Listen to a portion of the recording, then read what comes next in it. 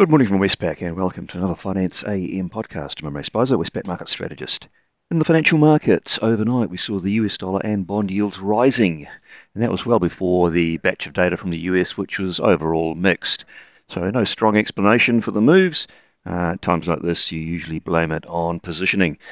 The S&P 500 equity index is down slightly, down 0.3% on the day. In the currency markets, the US dollar index is up 0.4% on the day. All of the majors fell against the US dollar.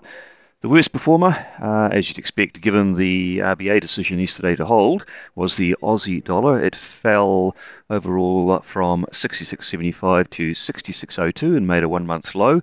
That was after the reaction to the RBA. And the Kiwi dollar, it fell from 61.90 to 61.31. And the Aussie Kiwi cross, it slightly extended its negative reaction to the RBA hold by falling further from 107.80 to 107.50. In the interest rate markets, the US 2-year Treasury yield rose from 4.85 to 4.91%. While the 10-year yield rose from 3.95% to 4.06%. And those moves are only very briefly halted, like for a couple of minutes, by the US data outcome. Markets there are pricing in the Fed rate to only be 6 basis points higher at the next meeting on the 21st of September, and overall, sometime this year, they're only expecting at most about a 50% chance of another hike. In Australia, 3-year government bond yields, which initially fell 9 basis points in response to the RBA yesterday, fell another 4 basis points before reversing in sympathy with the global moves higher. And it did rebound up to 3.8%. So you can call the net move since before and well after the RBA worth about minus 6 basis points in the 3-year.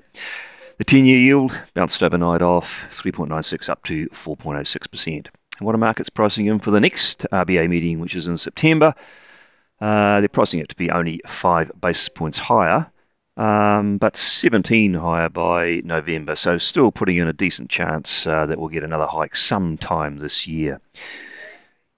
New Zealand markets, they haven't moved much for many weeks now in terms of pricing in the RBNZ. The OCR there is currently 5.5%, and markets are only assigning about a 3 basis point hike to the August meeting. In other words, next to nothing.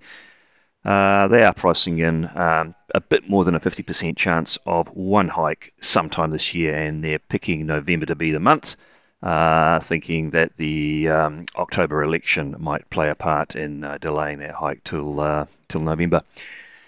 In the commodity markets, Brent crude oil unchanged at $85, copper's up 2%, iron ore's down 0.7% to $109, and gold is down 1%.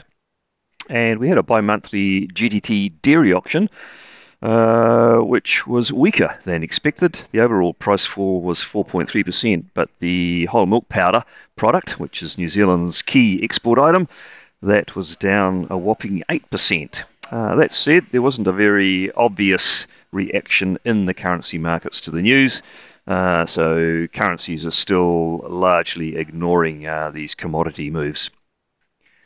A bit more detail on the data which came out overnight in the US, which was watched by the markets. We had a US ISM manufacturing survey, which is the main survey in the US.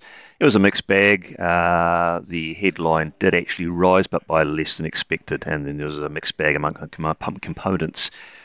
The other piece of data was the JOLTS job openings survey, and overall it indicated that the labour market is a bit looser than previously. We also heard from a Fed member, Bostich, usually something of a dove, and he thought that there was no need for another rate hike in September. He thought they're making progress, inflation's coming off, and you don't want to overcook it. On the day, what's out that could be market moving? The New Zealand labour data for the second quarter will be the main item down under. We're expecting the unemployment rate to tick up just slightly, 3.4 up to 3.5%, and wages, though, to remain fairly strong. We also get in the US tonight, ADP private sector employment report. That's taken by some to be a guide to the more important payrolls report, which we get this Friday.